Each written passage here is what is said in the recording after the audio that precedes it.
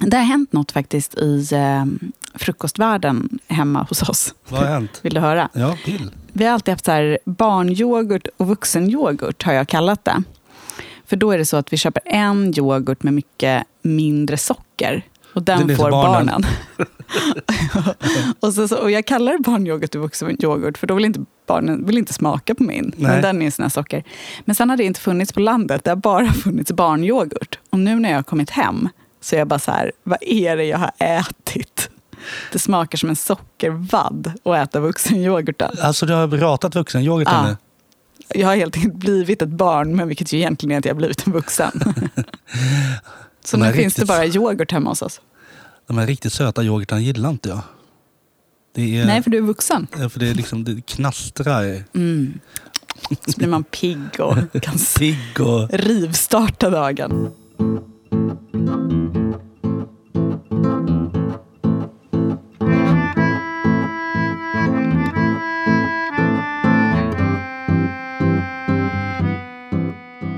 Kul att se dig. Detsamma, kul att se er. Ja, jag har fått en bebis. Ja, det finns ju du får ju det då och då. Ja, det finns ju ett gäng lyssnare, en större grupp än vi trodde, som hatar när jag får bebisar. Ja. Tyvärr, hörni. Tove borde starta en mammapodd istället. Ja, men jag kan glädja mig att det här är nog den sista. Ja. Min tanke är att det är den sista. Axel efter Hägerström har jag förstått att han ska heta. Nej, men däremot han heter Ruben. Och då så sa min mans mormor så här, vad kul, det är ju efter morfars morfar Ruben, förstår jag. Och vi är ju snabba så vi säger ja, det är klart. Det hade vi ingen aning om. Nej. Och så sa hon, hur stavar ni? Ja, R-U-B-E-N, sa vi. Ja. Det var hon inte helt nöjd med. Hon tyckte vi kunde stava då som Ruben. Den här polacken hade stavat R-E-U-V-E-N. Då sa jag så här, nej, han kommer inte heta Röven. Där går faktiskt gränsen. Han kommer heta Ruben. Det är ju jätteroligt. Det här tycker jag det här kvalificerar högt på min komediskala. Ja.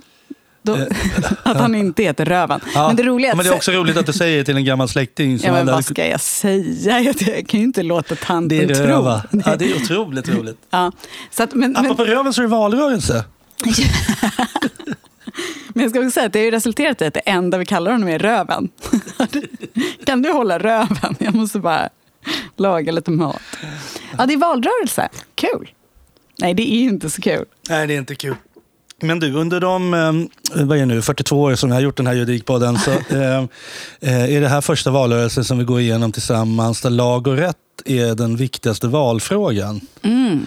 Det tänker man ju att det borde ju en jurist bli glad åt. Nej. Det är inga jurister som blir glada åt hur lag och rätt och brott och straff och sånt står högst upp på agendan. Det är faktiskt intressant att du säger det, för jag har tänkt på... Jag är väl inte den första som har haft den här tanken, men att det känns ju oerhört populistiskt, den här valrörelsen. Och då har det varit på just de frågorna, lag- och rättfrågorna. Och så har det varit så här, och det har ju ingenting att göra med... Man kan tänka sig annars att om det är en fråga som är liksom ens egna specialistområde, miljö till exempel, sådana som faktiskt kan saker om miljön kanske blir provocerade av den liksom populismen. Och att man själv blir extra provocerad av juridisk populism. Men det känns som att alla blir väl... Det här är väl bara så låg nivå för alla. Eller? Ja, alltså det är ju många utspel som inte verkar oerhört analyserade innan. Liksom hårdare tag-grejer. Men jag är ju, som du vet, själv ganska gammaltestamentlig med syn på brott och straff. Så jag har inget problem med att man... ska ha längre straff av moraliska skäl och sådär. Men, eller tvärtom, jag vill ju ofta ha det. Men här är det är som du säger, det är väldigt mycket ogenomtänkta skott ifrån höften. För det som stör mig otroligt mycket med det är att så här, politiker ska kunna bättre eller ska veta bättre och framför allt så här, har ekonomin till att utreda saker så att de faktiskt kan veta bättre. Alltså att gemene Janne tänker så här, bra, man löser brottsligheten genom att låsa in alla bovar 2 år längre. När, vad jag förstår, jag håller inte på med sånt här, men kriminologer är så här, nej, liksom, så här, det här funkar ju inte. Vi bedriver ju liksom vetenskapliga studier som visar att det här inte funkar. Och då sitter väl för fan alla politiker mot bättre vetande och säger de här sakerna. Ja, fast samtidigt så är det ju så att om du ger livstidsfängelse till alla grova våldtäktsmän så kommer de inte kunna våldta några fler i frihet i alla fall. Alltså då kan ju våldta på anstalten då. Men kanske om de får en öppning. Men, så det är ju bara sunt förnuft att folk som sitter frihetsberövade har svårare att begå brott och ofta helt förhindrade att begå brott. Precis, men samtidigt så är man ju så här, ja absolut, då skulle det vara så att vi bestämde oss för att vi dödsstraffar alla med döden som någonsin snattar. Ja, då skulle ju folk inte snatta längre. Men det är ju inte det som ligger på bordet. Alltså det är ju inte den typen av förslag som kommer. Nej. Men jag tror i och för sig extremt hårda fängelsestraff för grova sexualbrott. Det tror jag ligger både, det kan man ju tycka i någon mening är populistiskt, men det tror jag ligger både i vad allmänheten skulle vilja ha, men också skulle bidra till en inkapaciteringseffekt som återigen, jag vill inte vara den som lajvar kriminolog heller. Nej. Men åtminstone vissa typer av sexualbrottslingar vet vi ju återfaller. Men samtidigt är ju liksom, vi är ju bara en vecka ifrån ett förslag om att klippa pungen av våldtäktsmän. Liksom, eller dödsstraffet. Eller liksom, det är en sån snabb förgrovning av debatten så att jag ibland så häpnar nästan över hur snabbt det går. Liksom så här, husrannsakan hos alla utan brottsmisstanke ska nu vara en möjlighet. Spara DNA på alla människor som har dömts för ett brott. Liksom, jaha. George Orwell skrev bok om det här. Liksom. Ja. Nej, brott och straff alltså. Nöjda är vi inte. Nej.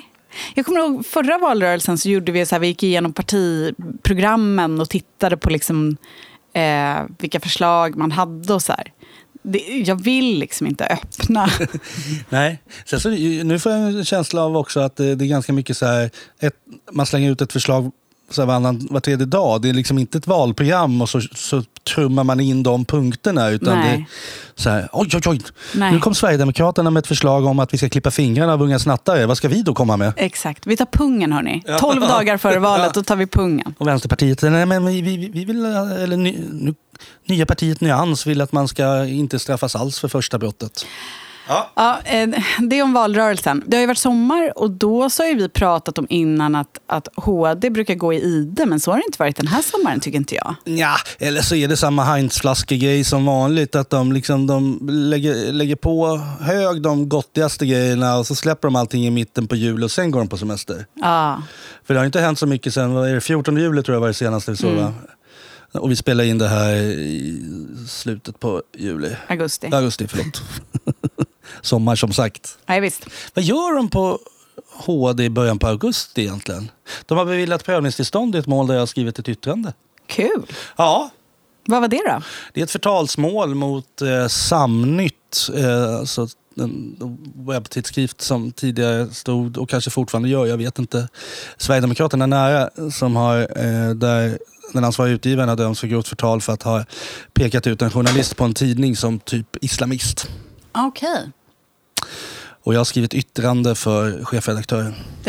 Men är det inte ganska mycket så här integritetsgrejer i HD just nu? Jo, men det är väl det va? En sån era. Ja, precis. Jag är glad att de släppte upp det här målet för att det behövs för att det är oreda i underrätterna när det gäller den här typen av förtal. Så att det spretar. Så att det var klokt av HD. Så där får ni ett litet en sommarklapp på axeln, Högsta domstolen. Kan ni ta med hem. Vad ska vi börja prata om idag då? Men vi har ju några ämnen. Jag har skrivit upp några ämnen. Ja, för att jag är sorterad. Valrörelsen, den känns som att vi har rört i land, som man brukar säga. I hissen så pratade jag med en av våra kollegor. Och då så sa jag, men det här är nog sista dansen med Mona. Är det en metafor du skulle använda dig av? Nej, jag förstår inte alls. Nej, jag tror att jag hittade på den där. Jag tror att vad jag försökte säga var att det här är nog sista gången det går att göra så här. Det här är nog sista dansen med Mona. Mina barn lanserade under semestern uttrycket, där fick man sig en kil av hälen. Det betyder en släng av sleven, betyder det. Jaha. en kil. En kil av hälen. Jag har ingen aning om ens vad det kan tänkas bero på, liksom ordvalen.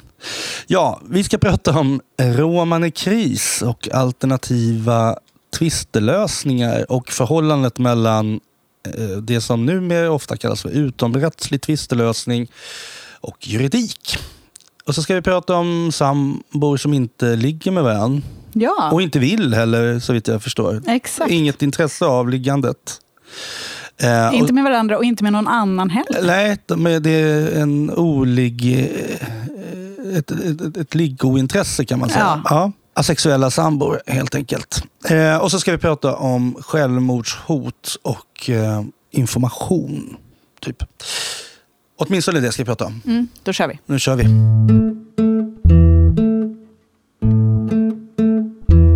Du, innan vi drar igång här med den alternativa tvistelösningen, har det varit någon sommarlovsjuridik för dig i år? Nej. Du brukar ju ha någon spaning från ön. Jag vet. Där du tillbringar dina sommar och din tennisklubb och några förvecklingar. Jag tror faktiskt att det har varit väldigt mycket barn bara i år. Men det dyker och eftersom du har ju barn så pass ofta så att den juridik som uppkommer är redan genomtröskad. Typ så. Ansvarsfrågor funderar jag alltid över i och för sig. Men inget sådär nej, jag har nog inget. Nej. Har du? Nej, jag tror inte det heller. Inte direkt. Jag tänkte stämma min cykelleverantör för att den inte fungerar, min cykel. Kul. Det driver jag på rätt hårt mot att vi ska ha en rättslig prövning av det, kan jag säga. Vad kul. Jag forcerar nästan hela vägen in mot tingsrätten för att jag tycker att det skulle vara lite spännande. Det hade jag en kompis när vi pluggade som köpte skor till nyår. Ja. Och sen gick klacken av precis när hon klev ur taxin. Ja. Och då fick hon ta taxi tillbaka hem, hämta ett par andra skor och sen taxi dit igen. Det blev mycket pengar. Ja, blev det? Ja. Och hon stämde och sen förliktes de. Ja, vet du hur förlikningen föll ut? Nej, det var ju typ att när... Ja, alltså hon fick det hon ville ha. Ja, absolut. Jaha, jag vill ju helst inte ha förlikning heller då. Men det är väl kanske svårt för dem att motivera för sig själva att fortsätta när det väl blir ett småmål som kommer att dra ut ett år på tiden. Ja, men ska vi hoppar väl in i den alternativa tvistelösningen. Det var roligt också för att apropå att du inte hade någon koll på sommarlovsjuridik så frågade jag dig om du hade hört talas om det här fallet och du var helt lost. Du frågade inte ens utan du var så här, det är ju det här. Du förstår ju vad jag tänker på. Jag vet ingenting. Berätta, Mårten. Det här var Sveriges kanske största nyhet under flera dagars tid. Men det är en hemsk historia. Det här är den bilden som har satts av media delvis efter häktesförhandlingar och sånt också, så att en del av det kommer från myndigheter också, eller från åklagaren. En romsk kvinna hade lämnat sin man och skaffat sig en ny partner, eller vad vet jag, dejta en annan kille. Jag vet inte hur djup deras relation var. Och den här kvinnan hade 2 stycken vuxna barn. Mer eller mindre vuxna ska man säga, 2 pojkar. Det framställdes hot mot den här kvinnan och det kallades till en romani kris-förhandling. Och romani kris är en romsk alternativ rättegångsliknande tradition som innebär att man möts och det finns då äldre betrodda personer i den romska kommuniteten som fungerar som en slags skiljemän, kan man väl säga. Jag vill inte använda ordet domare för det är ju inte en domstol. Jag vill överhuvudtaget inte använda ordet, använda för mycket av rättssystemstermer här för att det ger det liksom en cred som det inte förtjänar. Det är inte en rättsordning hur mycket de som medlar i de här sammanhangen vill att det ska vara det. Det här är utomrättsligt i ordets rätta bemärkelse. Hur som helst så blev det ingen sån förhandling, utan vad som hände istället var att de här 2 killarna körde ihjäl sin egen mamma med en bil och står nu åtalade för mord. Och de körde också på pojkvännen eller mannen som mamman hängde med, men han har överlevt. Så, och den diskussion som har varit nu, det här är någon slags hederskulturstematik, men det har varit mycket fokus i den politiska debatten på det här utomrättsliga rättssystemet eller utomrättsliga tvistelösningssystemet, och nu har det framförts politiska förslag på att det ska helt förbjudas. Det som gör romani kris lite speciellt, som jag förstår det är dels så har det gamla anor, och det har ju andra alternativa tvistelösningsmodeller också. Men det som gör det lite speciellt är, eller kanske till och med väldigt speciellt, det är att man i de här förfarandena ofta hanterar frågor som hör till de allvarligare brotten. Alltså våldtäkter och misshandelsbrott och sånt där. Vad tänker du på om, liksom, när du hör alternativa tvistelösningar och sånt? Ja, det får ju inte mina tankar direkt till romani kris, liksom, grejen. Som civilist tänker man ju på något, alltså som civilrättsjurist tänker man ju på helt andra saker. Precis. Utan det är vanligt med alternativ tvistlösning i skiljenämnd. Alltså att företag till exempel som inte vill ha ut sina tvister liksom till allmän beskådan kommer överens avtalsvägen om att man istället ska lösa tvister privat. Helt enkelt. Och sådana överenskommelser är ju bindande mellan företag. Då. Och det är jättevanliga. Oerhört vanligt. I vissa liksom, situationer är det ju betydligt mycket vanligare än att man prövar saker i vanlig domstol. Och i skiljeförfaranden så är det ju ofta domare eller tjusiga jurister, det kan vara advokater eller professorer för den delen, som är med och dömer. Det är ju vanligt. Och dessutom någonting som uppmuntras av rättsordningen. Och vad jag tycker är kul att påminna om är att det här är ju en exportsuccé för Sverige.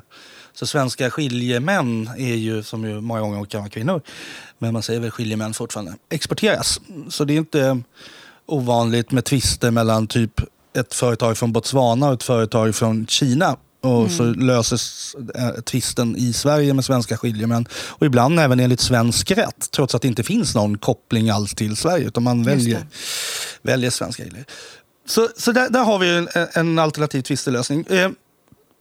Skiljeförfaranden hanterar också ibland frågor om brott. Och det är inte så ovanligt. Till exempel förskingring eller bedrägerier eller sånt i stora sammanhang. Att det går redan idag, eller det är redan idag så att det finns alternativa sätt att lösa även rättsliga frågor som rör brott.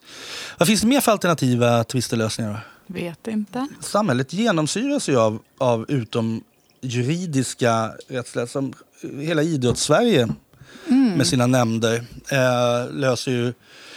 Så om jag slår klubban i bakhuvudet på min medspelare när jag spelar innebandy, då kan det bli en fråga för innebandyförbundet, vad fan vet jag, men vad de kan tänkas heta, men det lät Jo, i liksom hela den familjerättsliga liksom sfären så genomsyras ju den av att man inte vill att parter ska ta sig till tingsrätt, utan det finns massa liksom steg på vägen där man hoppas att man kan lösa liksom, problemen innan. Det är ju liksom inte alternativt tvistlösningsförfarande i liksom den skarpa bemärkelsen, eller vad man ska säga. Men det liksom signalerar ju en vädjan om att man inte ska ta sig till domstol. Så är det ju. Det är också frågan, vad innebär det att det är utomrättsligt? För att nästan allting av de här, och förmodligen även romani kris kan jag tänka mig, aktualiserar ju någon slags kontraktsrätt. Att man har överenskommelser om att man ska hantera tvistelösningar på det här sättet. Och det är ju juridik. Som du och jag kommer överens om att ifall du misshandlar mig så ska vi låta Kristina Ramberg lösa det själv. Vår professorskollega här som sitter i rummet bredvid när vi spelar in. Då har ju vi en deal om det, alltså ett avtal. Är det då utomrättsligt? Det är ju civilrättsligt någonting. Så kanske det... Ja, knepet i alla fall. Det där. Jag vet inte. Tillbaka till romani kris. Det är ju något speciellt. Det finns ju några skräckberättelser som har beskrivits i Expressen bland annat, som har liksom gjort reportage om de här. Det är liksom unga tjejer som menar sig ha blivit utsatta för sexuella övergrepp, och så sitter ett gäng gamla gubbar och berättar för henne att hon inte har det. Är det bra? Är det en bra ordning? Gillar vi det? Nej, som jurist så vänder jag ju mig ändå liksom, det vänder ju sig i magen när jag hör den beskrivningen av, och särskilt om det kombineras med, och det kanske man ska säga någonting om. Det stora problemet här är ju om det här alternativa sättet att lösa rättsliga frågeställningar med, om det sker på bekostnad av vanlig juridik. Det vill säga, den som menar sig utsatt för ett brott, känner hon sig förhindrad att vända sig till polisen. Då, det är ju jag tycker själv att det är där som det är där vi har ett problem i så fall. Om den vanliga rättsordningen trängs ut, att det finns komplement ses som ett mindre problem. Däremot om det är uppfattas genuint som ett alternativ, det är antingen eller, det är ju problematiskt. Men det är ju också kriminaliserat åtminstone om det sker genom våld eller tvång eller sånt. Du får inte gå till polisen, utan du ska väl låta de här 3 gamla gubbarna berätta för om det var våldtäkt eller inte. Det är ju redan kriminaliserat. Vill vi kriminalisera därutöver romani, kris eller liknande processformer när det inte sker något våld eller tvång? Kanske för att det finns ett kulturellt tryck bara. Vilket inte så bara. Det kan ju vara hur viktigt som helst. Ja, vad tycker du? Nej, det är slut i hjärnan. Jag vet inte vad jag tycker heller. Jag är nog inte nödvändigtvis, eller så här, jag tänker en god statlig och offentlig utredning som går igenom det och som landar i att det bör ske på grund av hur det i den här kontexten förstås. Om man landar i ett förslag på kriminalisering, så skulle jag lyssna på det och inte liksom instinktivt emot det. Men jag tror att det är svårt. Jag tror att det är svårt med gränsdragningar. Jag tror det är svårt med... För det är ju, man får ju komma ihåg också att det är en inskränkning i avtalsfriheten. En inskränkning i mänskliga friheter att förbjuda någonting sånt där. Ja, precis. Som det ofta kan bli när det är såna här skräckhistorier. Det är ju att... och apropå att vi pratar om att det är valrörelsen nu också, det är att det liksom kommer väldigt svepande så här, det här måste vi förbjuda, men att risken förstås är att man, som det heter, kastar ut barnet med badvattnet. Jag tänker nu, eftersom ni har hållit på så mycket med såna här fina metaforer under sommaren. Sista dansen med Mona. Ja, svårkriminaliserat. Svårkriminaliserat, men låt inte det hindra er politiker. Nej, men då har vi då sa ju du så himla fint nu, det här kan man ju utreda. Ja. Och det är det som är skillnaden mellan oss och politikerna. De kan ju göra det och komma fram till något jättebra. Ja, gärna lagstiftning, men först en ordentlig utredning.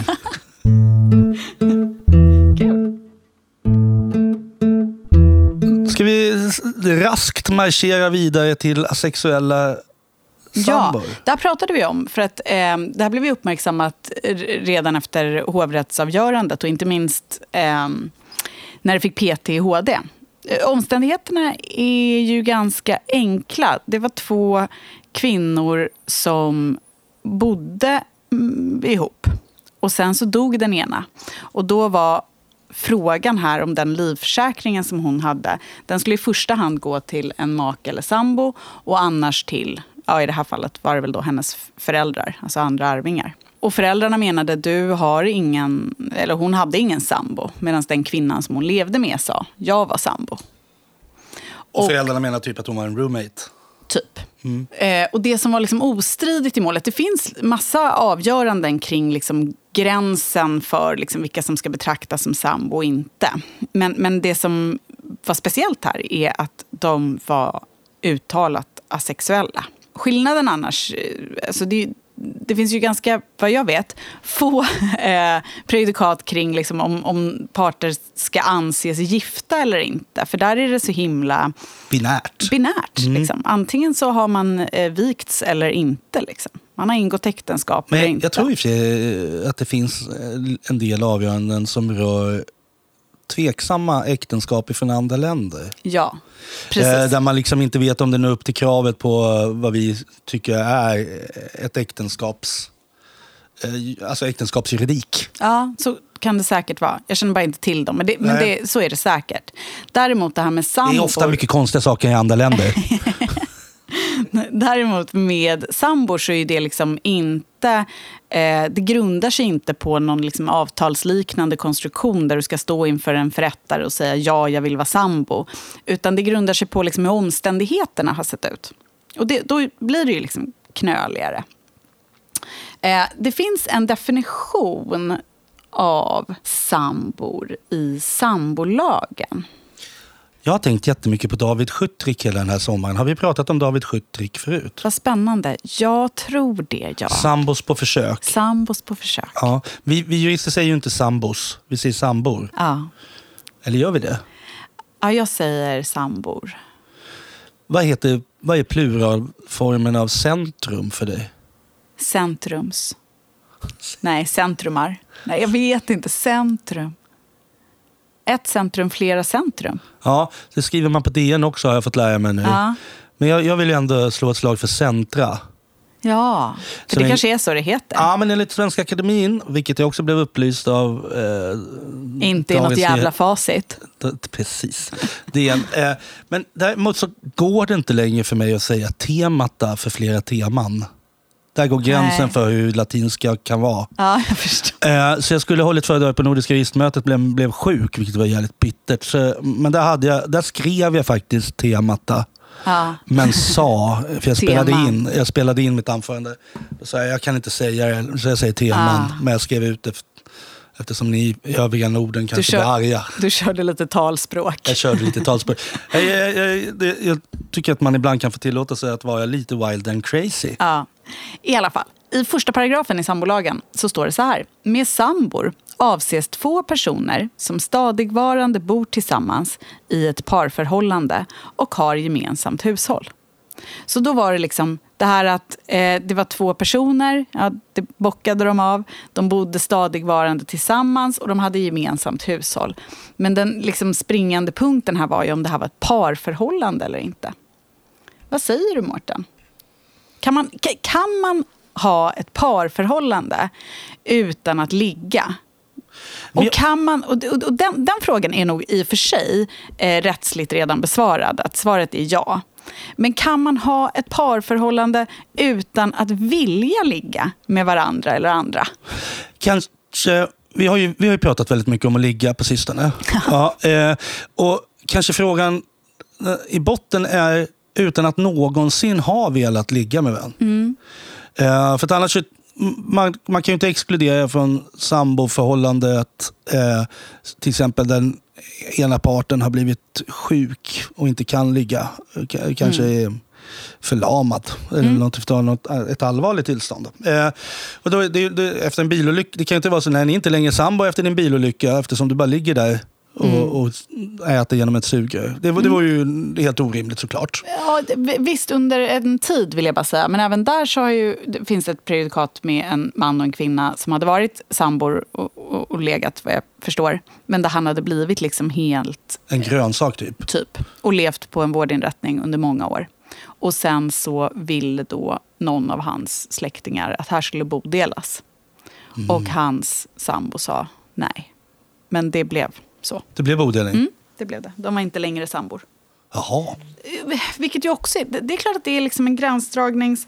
Men det är klart att det kan ju inte heller vara så att man en gång sambo och alltid sambo. Så det kan det inte heller vara. Nej. Om liksom de här yttre omständigheterna ser helt annorlunda ut efter 15-20 år. Nej, det är sant. Så det är svåra avvägningar.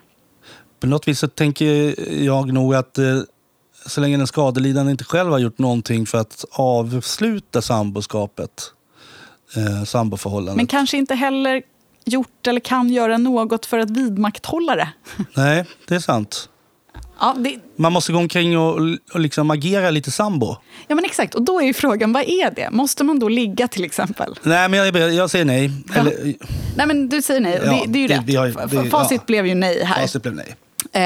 Men det var inte alldeles lätt. För jag menar, eller uppfattar inte jag det som. För att det är fortfarande så att vi har liksom en definition. Och som säger då parförhållande. Och det kommer från en tidigare definition som sa äktenskapsliknande förhållande.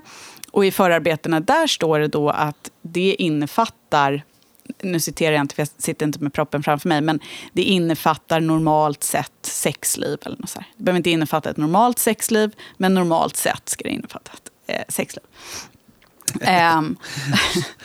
Det är så mycket... Det är så mycket lustigheter. Ja, det är lustigheter, men det är också så förtätade formuleringar här. Ja. Det finns så mycket mellan orden. Ja, och det kan bli väldigt fel om man då har fel ordföljd och sådär. Men normalt sett ska det finnas. Ja, men jag tyckte du var väldigt noggrann. Ja, jag var det. På förekommande anledning kan man säga också. Men det som HD säger, det är att men det här med att det normalt sett ska finnas sex, det är fortfarande liksom en god beskrivning typ av vad man tänker sig med ett samboförhållande. Men det kan inte uppfattas som liksom ett rekvisit i det enskilda fallet. Utan det som istället är avgörande, och nu citerar jag, det är att relationen kännetecknas av en sådan nära gemenskap i personligt hänseende som normalt förekommer mellan gifta. Nu ser jag personer som inte är jurister och som lyssnar på vår podd, och det är väldigt, väldigt många människor, tänker så här, det här är ju oerhört vagt. Ja. Eller vagt, men svårt att liksom föra över i en bedömning i ett enskilt fall. Ja. Särskilt när det är tveksamt. Ja, för det är ju då man behöver det här. Precis. För relationen ska kännetecknas av en sådan nära gemenskap i personligt hänseende som normalt förekommer mellan gifta. Det ligger i sakens natur att det inte går att generellt beskriva vad känslomässiga band av det slaget närmare innefattar. Av betydelse vid bedömningen är om det finns en speciell samhörighet och tillit mellan personerna och en vilja att tillsammans dela livet som liknar det som brukar finnas mellan de som väljer att gifta sig med varandra. Ja, och det här har man ju liksom ingenting emot. Det här tycker jag är en sympatisk liksom beskrivning och så. Men man undrar hur mycket hjälp hur mycket får man... Vad ska man göra av det här liksom? Lite grann. Och särskilt eftersom det här är samma domstol som för några år sedan i ett helt annat mål, men jag tycker att det är skojigt, skrev att förutom då att det finns ekonomiska och rättsliga konsekvenser av äktenskapet, så brukar äktenskapet också av många betraktas som ett uttryck för nära känslomässiga band. Typ så. Så det var liksom inte domstolen själv som sa att det finns några nära känslomässiga band mellan dem som gifter sig. För domstolen har ingen uppfattning? Nej, för domstolen har ingen uppfattning. Men det verkar som att folk tycker det. Nej, och sen så då i det här fallet så man gör en sammantagen bedömning. Så det är liksom inget jättespecifikt. De har haft gemensam ekonomi under en avsevärd tid och de liksom betraktade sig själva som att de var ihop. Så man gör en sammantagen bedömning och säger att här var det sambor. Och det var en enig domstol? Det var en enig domstol. Och jag tyckte att det här var en låg oddsare. Jag trodde att det skulle gå så här. Ja, jag tänkte att det var svårt att komma till något annat utslag. Och jag tycker också att det är vettigt, även om jag tycker att det är svårt. Och det som vi får ändå, det är ju, som vi har vetat innan, men som man ändå får ännu mer, det är just att det ska göras liksom en sammantagen bedömning och att man inte kan uppfatta de här faktorerna i första paragrafen som rekvisit eller liksom att varje sak måste vara uppfylld, utan de är liksom mer ägnade att beskriva en typ av relation. Liksom. Fortfarande vagt, men... Det skulle vara intressant att ha ett fall med två personer som har levt tillsammans väldigt länge men som är typ roommates. Finns det något svenskt ord för det? Liksom, de kohabiterar med varandra. Där det liksom inte finns någonting som tyder på någonting annat än att de är kompisar och lever tillsammans och kollar på Idol tillsammans ibland, men i övrigt lever sina liv. Just det. Sannolikheten för sådana mål ökar väl med tanke liksom, ju längre den svenska bostadsmarknaden utvecklas åt det håll den gör. Det är omöjligt att flytta in till urbana områden med normala inkomster som man måste bo ihop. En sån skojig grej, eller jag vet inte om det är skojigt, men i bakgrunden... Vi har ganska låg tröskel för det. Där skriver HD då, när de ska beskriva den här situationen, så är de här två kvinnorna som då var i 20-årsåldern, de träffades 2008 och folkbokförde sig på samma adress några år senare. Sedan 2015 var de folkbokförda på en gård i Dalarna där de båda bodde och tillsammans bland annat sysslade med djurhållning. De hade gemensamt hushåll och gemensam ekonomi och i stort sett samma intressen och umgänge. Alltså det här med gemensamt hushåll och gemensam ekonomi, det är ju sådana saker som vi brukar liksom verkligen tyda på. Sambofaktorer. Ja, och sen så det här i stort sett samma intressen och umgänge. Det kommer lite för mig från sidan. Som en eventuell ny liksom, som då faktor. Där skulle man kunna gå bet, tänker jag. Om man har, för det är ju också så här opposites attract. Ja. Jag menar, det finns ju, det är ju ingen rättslig norm för all del. Men hur mycket måste intressena likna sig? Måste, i stort sett samma intressen. Som du och Micke liksom lite för mycket börjar umgås med olika människor. Och sen han liksom... Och sen slutar någon av oss med paddel. Exakt, den där jäkla paddeln. Det är den som rättsligt sett binder ihop oss. Det landar alltid i paddeln. Ja, det är där man hittar mycket. Nej då. Ja, spännande. Det är väl spännande. Ja. David Schütt har också en låt som heter Finland, som handlar om att han kanske aldrig kommer träffa sin riktiga själskärlek för att hon bor i Finland och där har han aldrig varit. Ja. Mm. Jag ville bara avrunda mitt nordiska juristmöte-take med olika nordiska länder.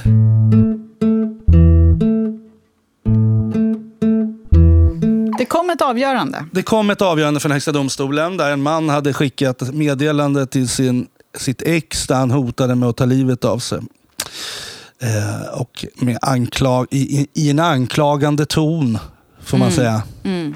Och frågan var om det här kunde utgöra brottet ofredande. Vad är brottet ofredande för dig? Ja, men det är ju att man kontinuerligt liksom kastar sten på någon. Ja, det kontinuerligt. Finns kontinuerligt, men det finns ett annat ord du måste ha med här. Vad är det då? Det måste vara pockande.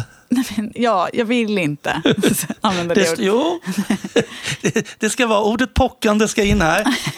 Att pockande går och peta på någon till exempel. Just det, på ett hänsynslöst sätt. Precis, så det är hänsynslösa beteenden och ofredande brottet är en slasktratt för sådant hänsynslöst som inte ryms av till exempel misshandelsbrottet. Och utgångspunkten har varit, och tidigare fanns det exemplifierat även i lagen, eller? Jo, men att det är skottlossning, stenkastning och lite andra sådana saker var liksom typiska ofredande brott. Skottlossning känns ju som ett sånt typiskt hänsynslöst beteende. Att man skjuter mot någons hus till exempel, eller in i väggen hos någon.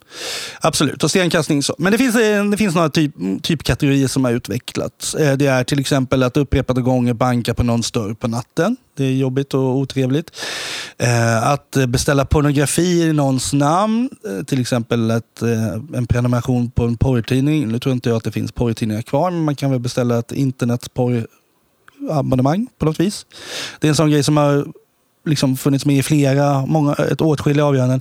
Och så har vi den lite särskilt vidriga kategorin med falska dödsbud. När man ringer hem och låtsas vara polisen och säger att någons barn har blivit ihjälkörd och sånt. Det är ett återkommande och särskilt obehagligt fall av ofredande. Men vad som har diskuterats under en tid nu är ju om kränkningar i formen av information och kommunikation kan utgöra ett ofredande. För liksom kärnan för ofredande brottet har varit de fysiska kränkningarna. Nu är att beställa pornografi i någons namn då, som är en grej som har liksom funnits med i flera avgöranden. Det är ju inte ett fysiskt angrepp där någon själv fysiskt angriper någon annans privata sfär på det sättet. Men det är ändå någonting som händer liksom rent fysiskt. Man får tanken liksom tidigare så har det varit liksom tidningar och sånt där. Man får liksom skicka tillbaks dem och man måste göra någonting liksom handgripligen. Just det. Men att bara få ett mejl med information. Ja, liksom. Kan det räcka. Och då har vi ett avgörande från hovrätten som blev uppmärksammat som kom snart 10 år sedan. Där en journalist som heter Irena Pochar hade fått hotliknande meddelanden som hon hade fått ta del av när hon skrev för en tidning. Där en man skrev att han ville köra upp en kniv i fittan på henne. Eller att hon förtjänade det ungefär. Och där dömde tingsrätten den mannen för ofredande. Det var en fin och välskriven dom det där, tycker jag. Och hovrätten friade och sa att här här måste man vara återhållsam. Ofredande brottet brukar inte användas på det sättet hittills, så det skulle vara att stretcha regler för långt. Men att lagstiftaren kanske borde se över saken, för att Europakonventionen innebär ju att vi ska ha ett skydd för den personliga sfären, och det kanske vi inte uppnår om ofredande regeln inte vidgas lite. Och sen så har det varit ett lagstiftningsarbete där jag själv var expert, där det ändrades lite så småningom i ordalydelsen. Ordalydelsen täcker ju, ofredande regeln täcker ju rent liksom semantiskt jävligt mycket och hänsynslösa beteenden brett liksom. Men ändå en viss återhållsamhet är tänkt att när det gäller såna här digitala kränkningar. I självmordshotet, vad fan HD där? Det här var ett ofredande. Ja. Det var väl liksom eller nu var det ett tag sedan jag läste det. Ja. Men det var väl liksom hänsynslöshetsfrågan som var liksom grejen. Ja. Och det här var tillräckligt hänsynslöst för att jag tycker HD hamnar helt rätt här, eftersom det här är ju en speciell typ av information. Det här är inte bara obehagligt utan väldigt tydligt potentiellt handlingspåverkande. Nu sa vi inte exakt vad det var som hade hänt, men det var en bild i det här mejlet med liksom en snara och sen så skrivet well, typ nu fick du som du ville eller något sånt där. Så att det var ju inte bara så här, eller bara, men det är inte bara någon som... Dessutom så är det flera som har sagt att men det här är en ganska vanlig typ av liksom, hotliknande meddelanden i samband med skilsmässa och sånt. Så att det var väl bra att HD tydliggjorde att så här får man inte göra. Mm. Ja, nej men så... HD har ytterligare snävat in yttrandefriheten, kan man väl sammanfatta det med. Just det. Ja. Och jag tycker det var bra. Ja. Vi har alldeles för mycket yttrandefrihet i det här landet. Men en sak som är ganska härlig med yttrandefriheten är ju att vi har kunnat spela in det här poddavsnittet. Ja, det är fint. Det är fint att vi hade yttrandefrihet att få göra det. Ja, det gäller att passa på innan de tar bort den. Ja, det här poddavsnittet möjliggjordes med stöd av yttrandefriheten. Ja. Men också med stöd av våra fina sponsorer som vi vill säga tack till. Tack AG Advokat. Tack AG. Cederqvist. Tack Cederqvist. Delphi. Tack Delphi. Evershed Sutherland. Tack Evershed Sutherland. Familjens jurist. Familjens jurist, tack. GOD. GOD tackar vi. Norma. Tack Norma. Törngren Magnell och Partners. Törngren Magnell och Partners tackar vi. Och Vinge. Hurra, tack Vinge också. Man når oss på juridikpodden@gmail.com.